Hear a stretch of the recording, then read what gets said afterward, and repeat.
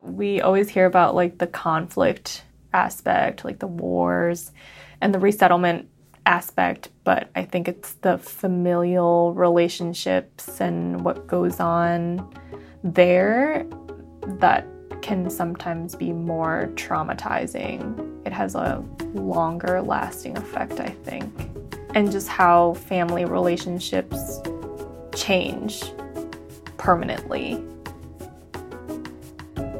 Welcome to Beyond Soundbites podcast. I'm Jacob Mell.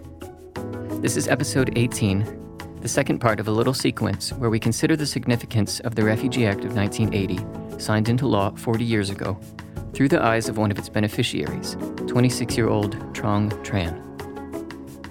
In the last episode, we learned the basic shape of her grandfather's story and reviewed the history, conflict, and global migration trends that allowed him and his family to resettle to the Chicago suburb of Wheaton in the early 1990s. Now we'll back up the timeline and zoom in to understand how Trong's family navigated the challenges and opportunities presented by resettlement.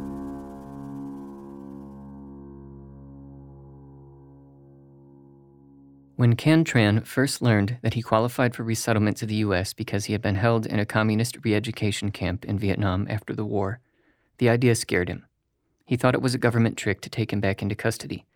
But once he saw a cousin go through the process, he was assured it was legitimate and began the application process himself. In the meantime, Can's daughter, Trong's mother, then in her early 20s, had fallen in love. That complicated the matter of leaving Vietnam. My mom was pregnant with me, but my parents weren't married. And my mom really wanted to stay in Vietnam and be with my dad. But my grandpa didn't see a future for her. If she stayed, I think it was really difficult for her to leave my dad and come here because my dad they were ready to get married. He went to my grandpa and asked for her hand in marriage, and he said no because my grandpa wanted her to come to America with him. And even my grandparents on my dad's side, tried to have a meeting with my mom's dad and reason with him, but he was just like, no. And I think having me or her getting pregnant was their last effort to keep her there. Yeah, so my family was kind of divided on that, and I think there was a lot of drama surrounding it because some of my uncles supported my mom and, wanted her to stay and raise a family, but other people wanted her to leave also just because the opportunity is better. In the end, Trong's mom heeded her father's desire and went to the U.S. Her dad stayed behind in Vietnam. According to her aunt, Trong's father even had a plan to forge documents that would allow him to follow them to the United States, but it didn't work. He was heartbroken. My grandma said he cried for a long time, just held on onto a picture of me and my mom and just cried incessantly when we left.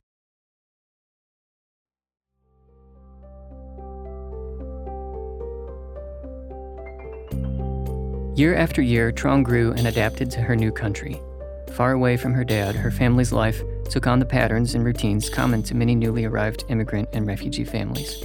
We moved to Wheaton, which is a predominantly white neighborhood and high-income neighborhood, but we also had a pretty decent Vietnamese community there. And so we had the financial and material support from World Relief and the church that was there, and the really good school systems, and I was enrolled in Head Start. And so these are programs that are set up to help people like us, but also, we had our little Vietnamese community, and we would share dinners, help each other out, take loans from your neighbor, your friend when you're struggling. Her mom worked overnights at a factory that builds sprinkler systems, then at a laundromat owned by a Korean couple, Eventually, she opened her own nail salon. At first, the family lived in a 2-bedroom apartment. Trong, her mom, and her aunt slept in one bedroom, her grandparents, and later her younger sister, in the other, and her uncle on a cot in the living room. My grandma grew up really poor. Like, she grew up in a really small village in probably like a hut with dirt floors. And my mom, she was one of 12 kids, and they definitely did not have 12 bedrooms. So everyone was always, piling in one bed. So I think that apartment was definitely an upgrade. Places down Crescent this way, there's like a Starbucks that a lot of people hang out at, and restaurants down here. There's like a hot dog place now. One day, Trong drove me around the Chicago suburbs of Wheaton and Glen Ellen and described her childhood and adolescent stomping grounds. There used to be this Chinese restaurant called Chin's. This is the Wheaton Library. My mom would take me there a lot to rent Disney movies.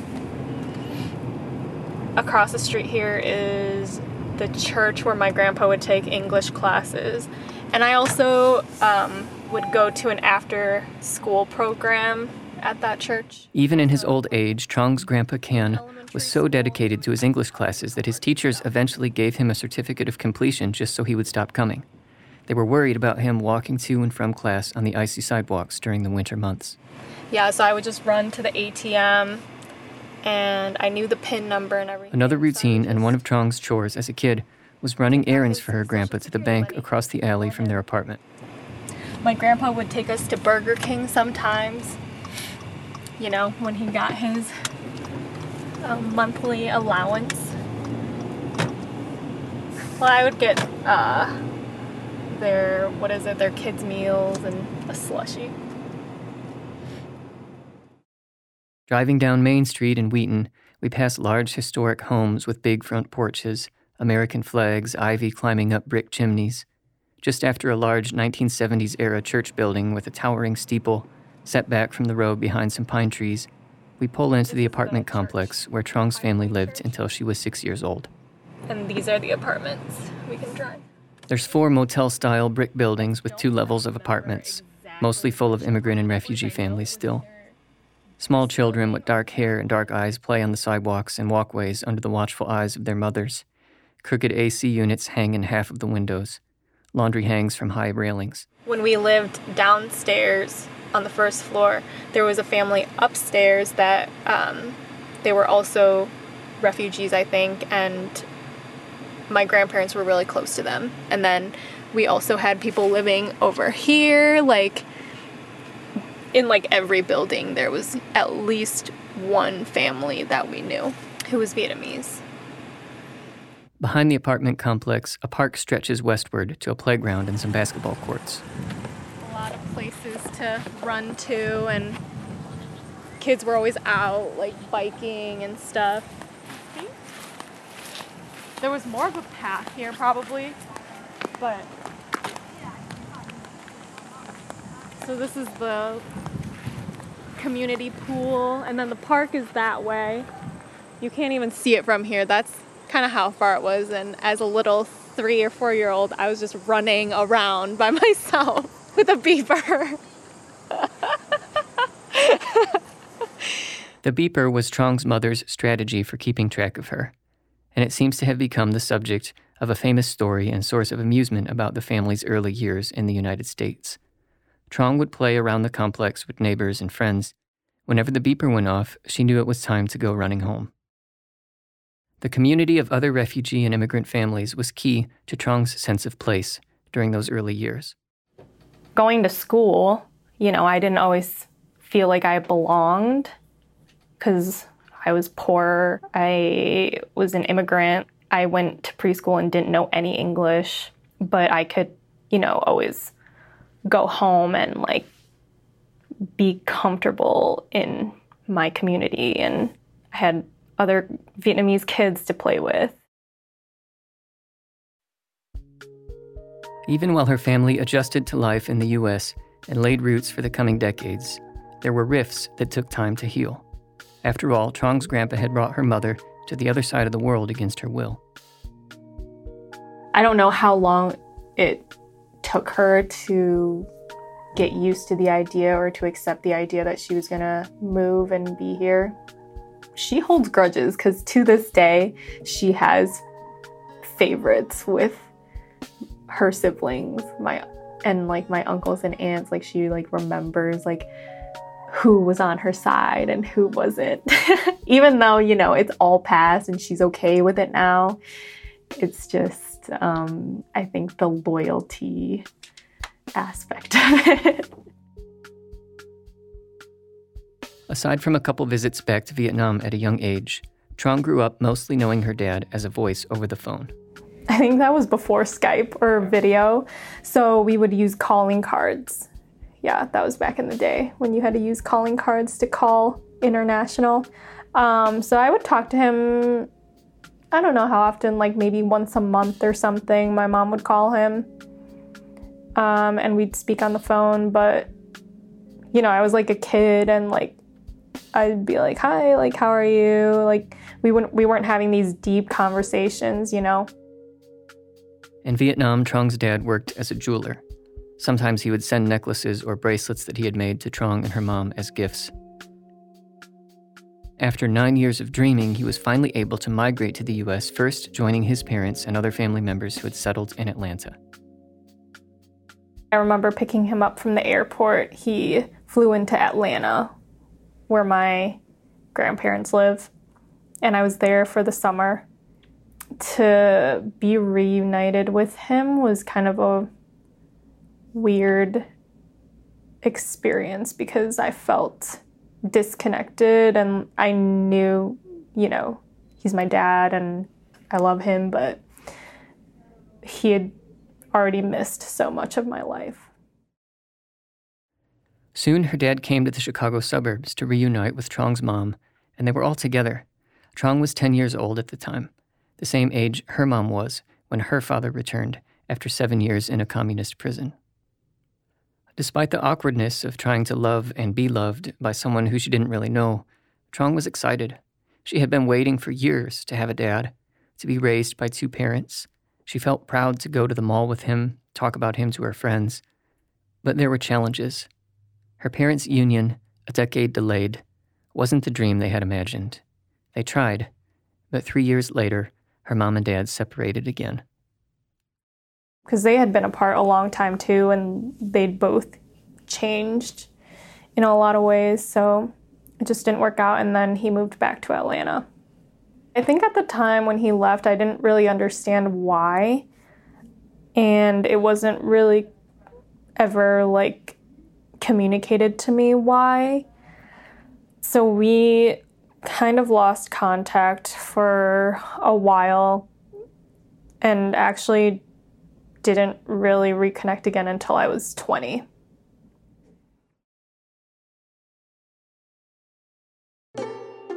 Hi, this is Todun. I work with volunteers at World Relief in the Chicagoland area. I'm Heather. I train and equip volunteers in Sacramento, California. I'm Catherine in Memphis, Tennessee. Andrew in the Fox Valley of Wisconsin. I'm Kelly in High Point, North Carolina. We hope you are enjoying this story. Trong's family is just one of thousands of immigrant families across the U.S. who have been forced or made the painful choice to leave their home, and whose greatest hope is to find a safe place to rebuild their lives. Sadly, today, this hope remains unattainable for too many as they struggle to overcome unexpected vulnerabilities and systemic barriers to integration.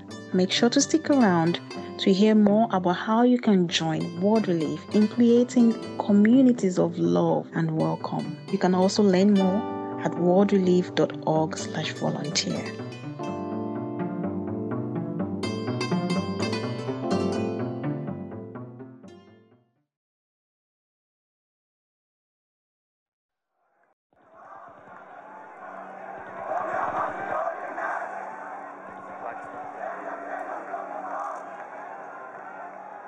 After foreign influencers cut the country in half in what was supposed to be a temporary condition of the 1954 Geneva Convention, it took Vietnam more than 25 years, with much more foreign interference stoking the flames, to begin to unify itself.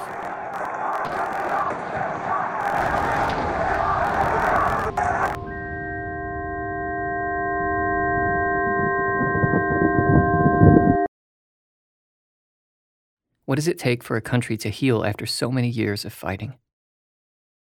What does it take for a family in the diaspora of that conflict to mend divisions within itself?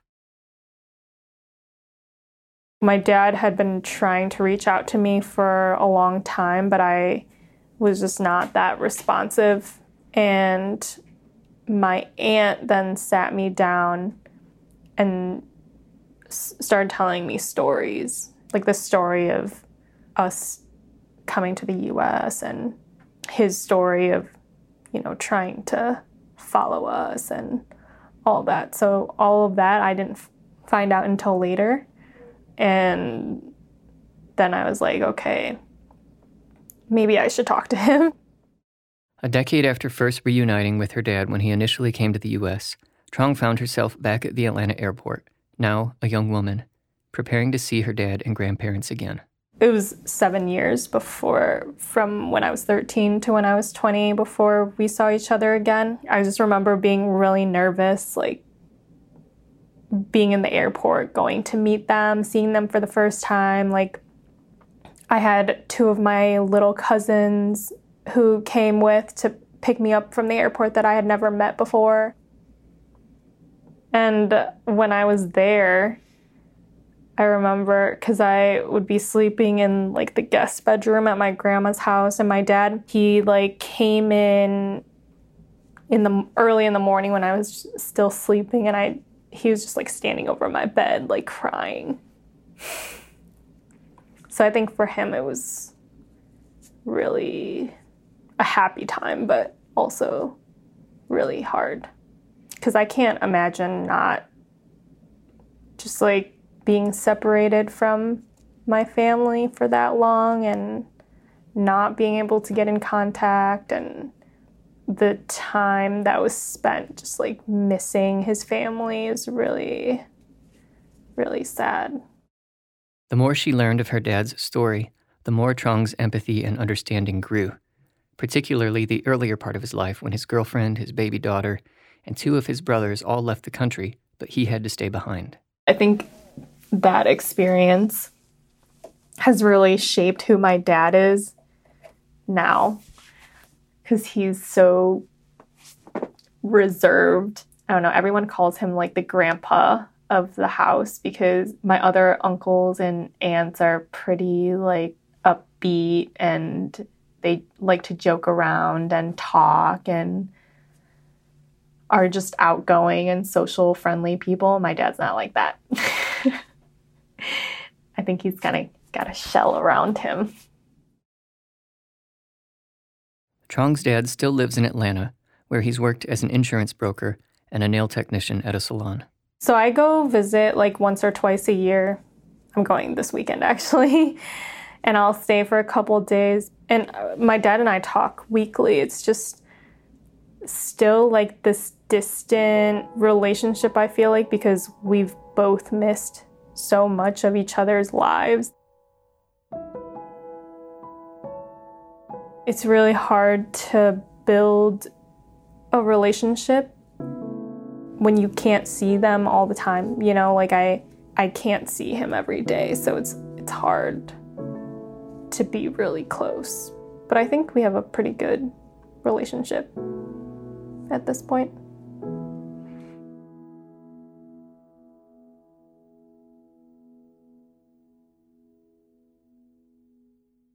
Trong double majored in molecular and cell biology and psychology in undergrad, then worked a few years in the medical field.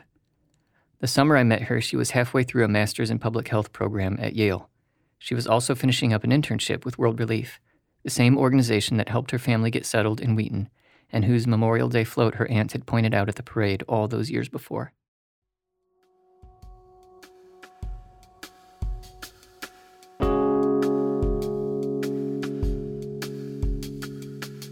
The path from the colonial Vietnam her grandpa was born into to where Trong is today is full of twists and pivots, lows and highs.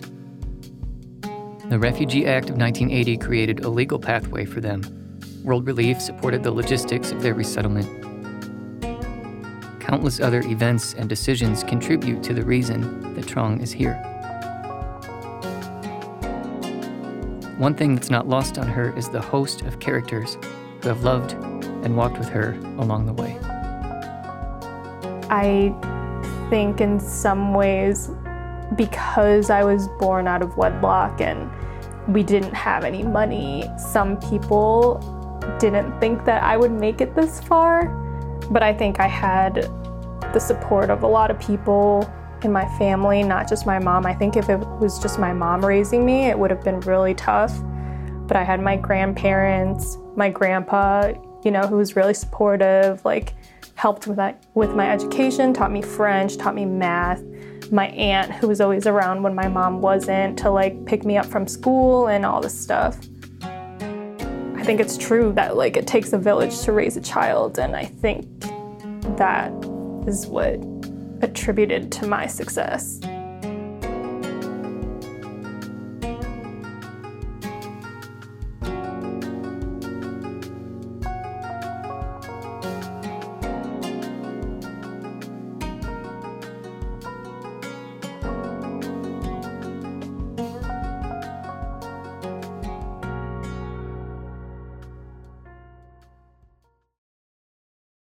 I hope Trong's voice and her willingness to offer her story has taken you beyond the kind of sound bites that often shape our perception of who displaced people are and how they relate long-term to the societies that welcome them. I also hope that you'll feel inspired to support refugee and immigrant families with your own skills, resources, and time. So before we close, we'll hear from one more person. Do I need to introduce my role? The introduction? No, I'll put that in. Okay. In the narration, it'll be hear more about this. Is Taffy Webb, World Relief's Volunteer Mobilization Specialist for the U.S. She took some time to share with us about the role of volunteers and how you can get involved. So one interesting element of this story that we see is that Trong was so young when she came to the U.S. that she didn't really always realize the role that World Relief was playing in their family's adjustment process. She kind of learned it later. But it's cool how we see World Relief and local churches kind of popping up at key moments in her family's story to support them in different ways. So tell us a little bit more about World Relief and how you work together with churches and community volunteers to provide that environment of belonging for refugee and immigrant families. Sure. World Relief is a global Christian humanitarian organization that brings sustainable solutions to the world's greatest problems of disasters, extreme poverty, violence, oppression, and mass displacement. Here in the U.S., we particularly focus on the area of mass displacement by partnering with local churches and community members in order to bring hope, healing, and transformation to those in vulnerable situations. And we do this through three main areas. First, we provide vital services through partnering with our churches and community members to ensure that some of those most basic needs are met for our immigrant neighbors. And these include things like legal services, English as a second language classes, youth tutoring, employment services, and counseling. We also focus on building just and welcoming communities. We provide information to churches and communities across the U.S. to inform views, find common ground, and address inaccurate beliefs.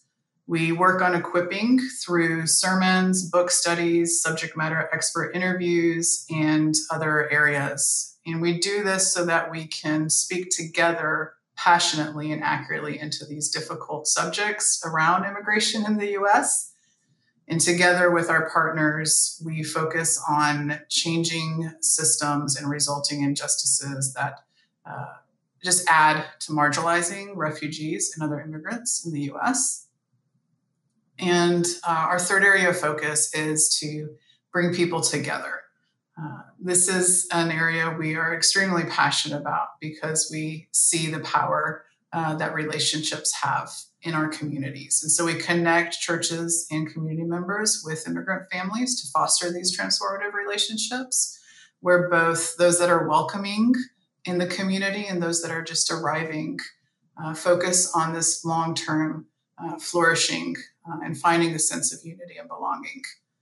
Another thing that I think comes through strongly in Trong's story as she shared it is kind of the multi-generational reach of it. So starting with her grandpa and kind of his visions and hopes that he had for his family, when he was in Vietnam and through everything that he experienced there, and then all the way through to seeing her having grown up here in the U.S. and gone through school and then just completing her master's at the end of the story.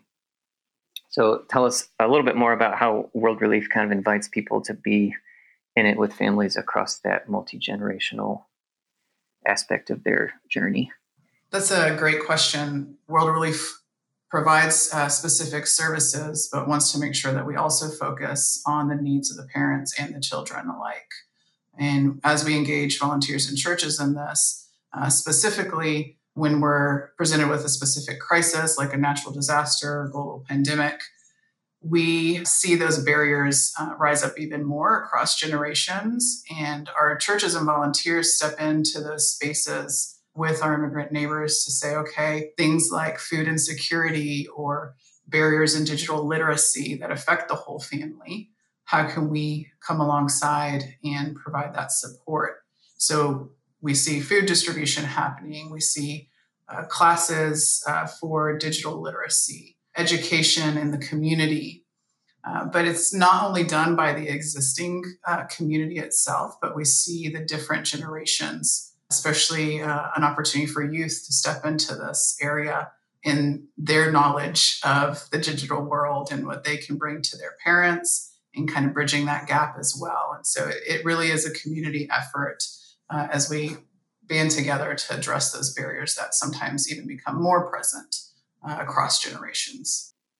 And for people who are listening, maybe listening kind of right in this moment as this episode is coming out in September 2020, or who may be listening in the future, what are some ways that they could jump in and support immigrant and refugee families?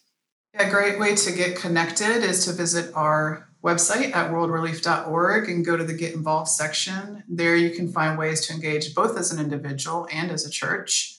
And we invite you to use your time, strengths, and resources to welcome, support, and advocate for families like Truong's. This is a great way to get connected. There are multiple ways that you can engage yourself, your family, your community. Another way that you can really dive in is to join The Path. The Path is a brand new community of World Relief monthly donors who have chosen to embark on a journey for lasting change. These people care so deeply about fighting against these barriers, the suffering, the systemic injustice that's there. And they do this by either helping an immigrant family access technology or providing legal services to refugee families. So these path makers commit to walking towards those who feel like the rest of the world is walking away. So really intentional. And joining The Path, you can do that as easy as going to our website at worldrelief.org/The Path and join in and see that long-term change that we're looking for, that lasting change. Thank you, Taffy, for taking some time and talking with us. Appreciate it. You're welcome. Thanks so much. I hope you've enjoyed this episode of Beyond Soundbites. In the next episode, we'll visit Central America and the U.S.-Mexico borderlands. There, we'll hear firsthand from some of the people who have been most affected by the massive changes that the current administration has made to the U.S. asylum system since 2017. And for this, many children are in the United States. Well, they're not in the United States. They're in the border area. And for those who have arrived, they're bringing them back to Mexico or another place. Now they're going to send them to Guatemala.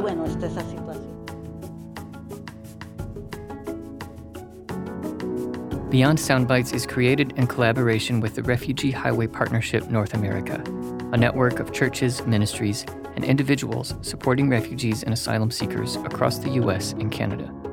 Other organizational supporters include the Refugee Language Program, Exodus World Service, Tucson Refugee Ministry, Local Community Partners, Abounding Service, and World Relief. Griffin Jackson provided editorial support on this episode. John and Valerie Guerra created the theme music. The rest of the songs are by Chris Dingman. This episode was mixed by Matt McQueen at Gem City Studios in Jellicoe, Tennessee.